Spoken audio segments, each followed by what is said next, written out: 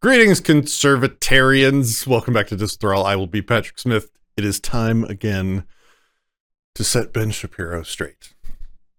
Now, to his credit, some people can talk for, I don't know, let's say 8 hours and still not say anything, whereas he can make a clip in 2 minutes that requires some breakdown and analysis to really get to the bottom of and to talk through. So, today I bring you this 2-minute clip from Shapiro where he's got it all figured out, so much so that he has got an equation, an actual equation that will tell you how legitimate a government is. Let's get into it. So here is the equation. L equals, and the numerator is S plus, and then it's R times A plus I. Okay, so S in this particular equation represents social solidarity. So if you have an area that has a lot of social solidarity, that's going to help the government. Because obviously social solidarity means you're all going to vote in ways that you're not going to offend your neighbor because you like your neighbor and you're not there to use the government to crack down on your neighbor. Social solidarity. Basically, how much you agree with your neighbors on everything related to life, community, standards of behavior, standards of building codes, licensing standards for professional fields, like literally everything.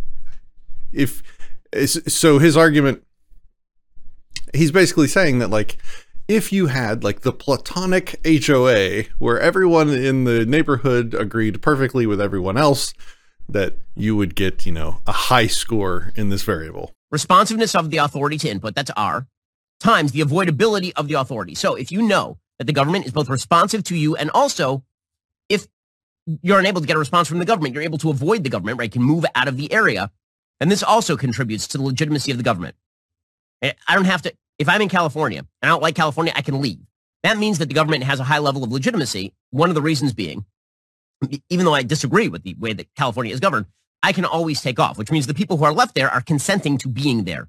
Responsiveness of the authority to input is what he uses for the variable R. That's very interesting.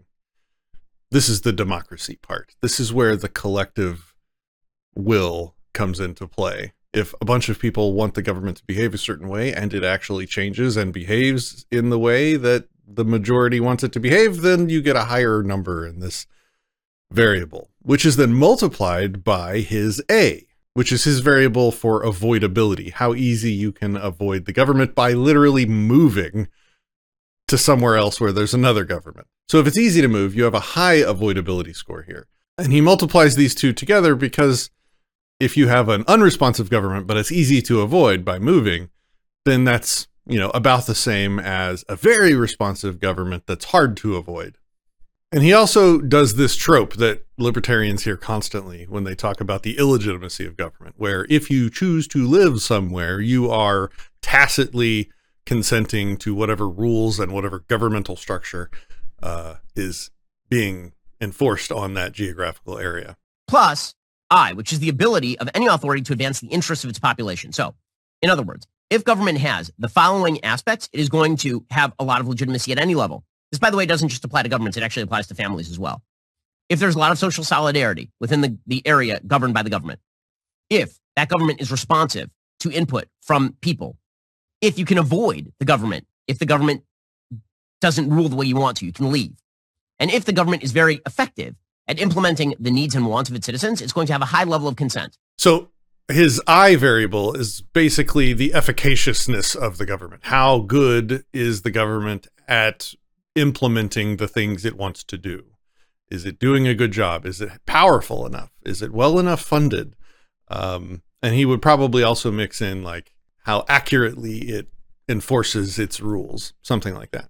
Okay, the denominator. These are the things the government can do to undermine its own authority, essentially. V is violation of fundamental or pragmatic rights by the authority or destruction of rules and roles by the authority. So the government decides it's going to wipe away civil society. It's going to wipe away your rights. It is now jacked up the levels of control it is using against you. It undermines the legitimacy of the government. So V is, like he said, violation of your rights. How aggressively, how terrible, how tyrannical is the government? R, right? This is R prime.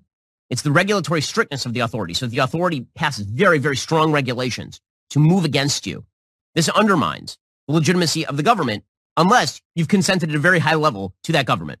So R is strength and quantity and power and intrusion level of the laws in place for the government. And finally, the aggressiveness of the enforcement by the authority.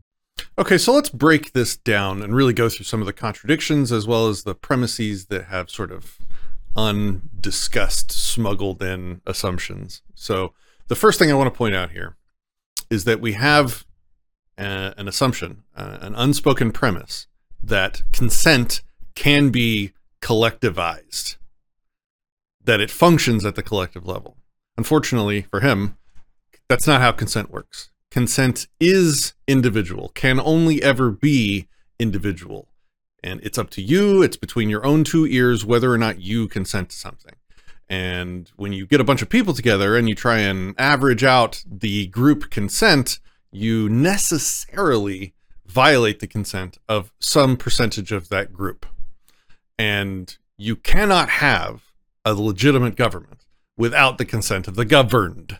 And if one of the people that is governed disconsents, unless he consents to his consent being collectivized, which is the assumption, then the consent of the governed does not exist for that person. And that government has no legitimacy. Zero. It's an on or an off. It's not a spectrum. That's another sort of built-in assumption here, that the legitimacy of a government is on some kind of spectrum.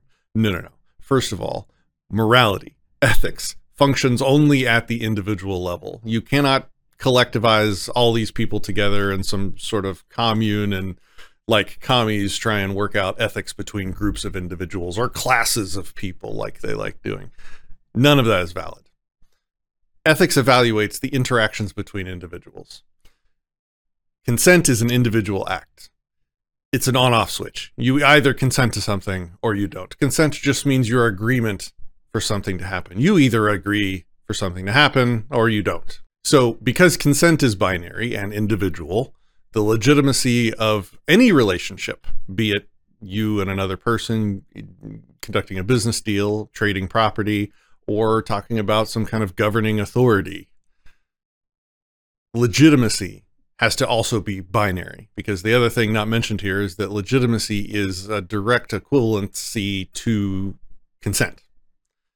So really it should just be consent on the left side of the equal sign, not legitimacy.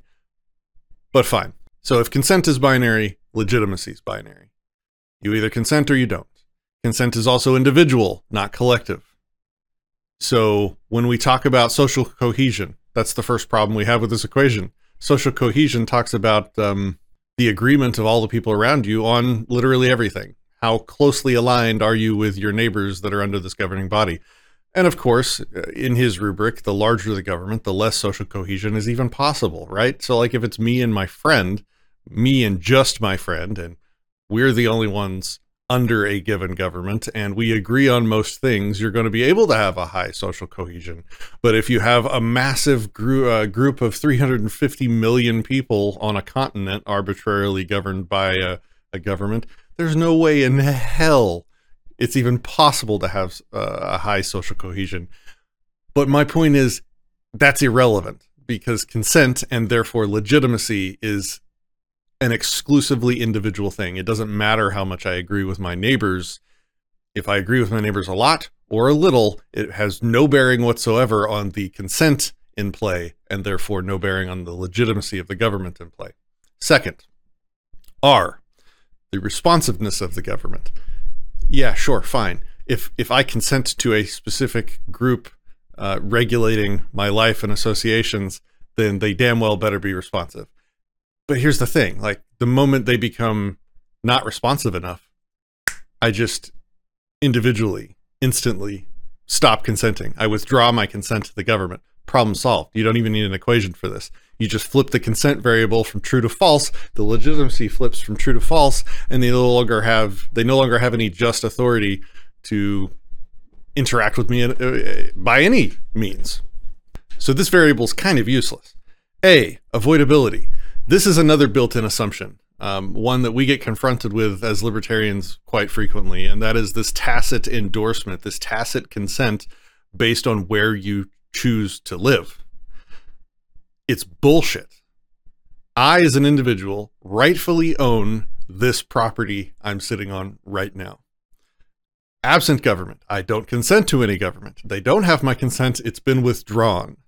I do not lose my rightful ownership of this property that I had not contracted at all with anybody, with any government, with anything other than my HOA in this case, unfortunately.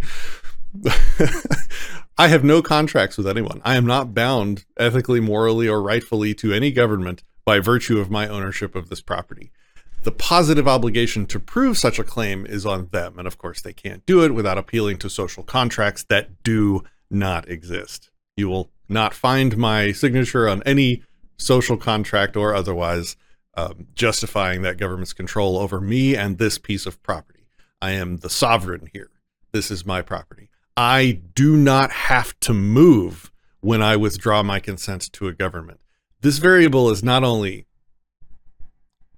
irrelevant, it's absolutely backwards. It smuggles in the assumption that if you don't like the government, you should avoid them by leaving, which brings in this additional contradiction of the consent of the governed, which is, if you can't withdraw your consent and stay where you are and still own the property that you own, are you really free to withdraw that consent? And if you're not really free to withdraw your consent, isn't it impossible for the government in question to ever have consent or legitimacy? I think it's obvious. We have a different video on this channel you're welcome to go check out called "The Consent of the Governed Cannot Exist." Go check that one out. The next variable in question is I for efficacious.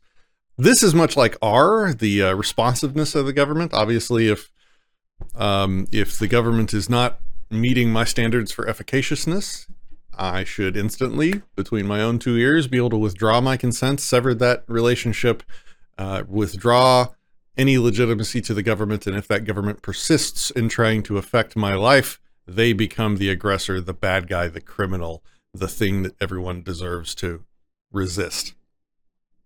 So that one, much like the R for responsiveness, is kind of a useless variable in this equation. Moving down to the denominator, we have V, violations of rights.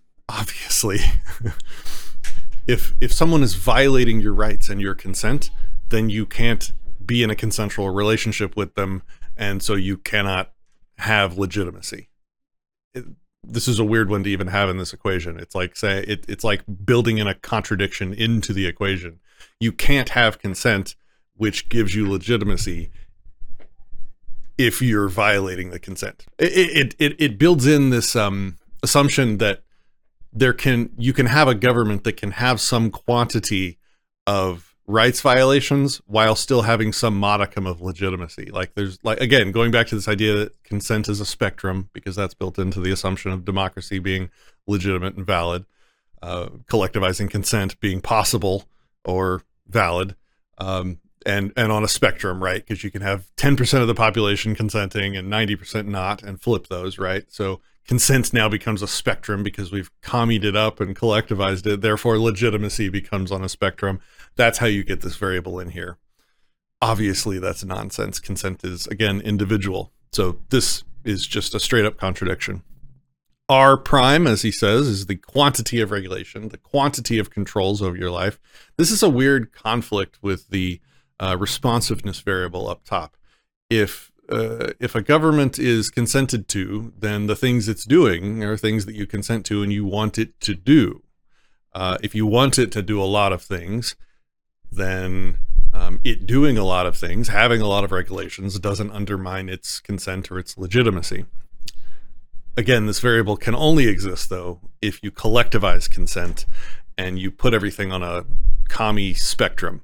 Otherwise, this just doesn't make any sense. Like, if I hire Netflix to feed me movies and it starts trying to control who can park outside my house, like, I'm going to move on to a different video provider or probably start pirating movies. So that's R, another weird one that wouldn't exist with a proper understanding of morality and consent. A prime stands for aggressiveness. How aggressively does the government enforce its rules? This one is just like the previous two. If it's doing things that you kind of want it to be aggressive about it. If it's not doing things that you want, you would, as an individual, withdraw your consent and move on to a different provider of government services. So all of this falls apart. That's the point I want to make. The actual equation here is the legitimacy of a government equals whether or not you as an individual consent to it. So it would actually be something like L equals C, with a little I for an individual on it. And that's it. That's the whole equation. But here's the thing. If it's you as an individual consenting to something and contracting with a group of people to do something for you, I'm not sure that even really is a government anymore. I think that's just you and a Netflix subscription, or you and a trash subscription where trash men come and take away your trash once a week. That's a normal, customer service provider relationship and not a government. And this goes back to the consent of the governed just can't exist. It's a contradiction. Once you consent to something, it's not a government. It's not controlling you. It can't control you because it needs your consent for it to be legitimate. So government can only exist as a non-consensual thug. If it's consented to, it's not a government. It's not controlling you. It's just you and them behaving according to your contractual agreed upon obligations. All right. So hopefully we've cleaned up that 2 minutes with enough clarity. Have a great day.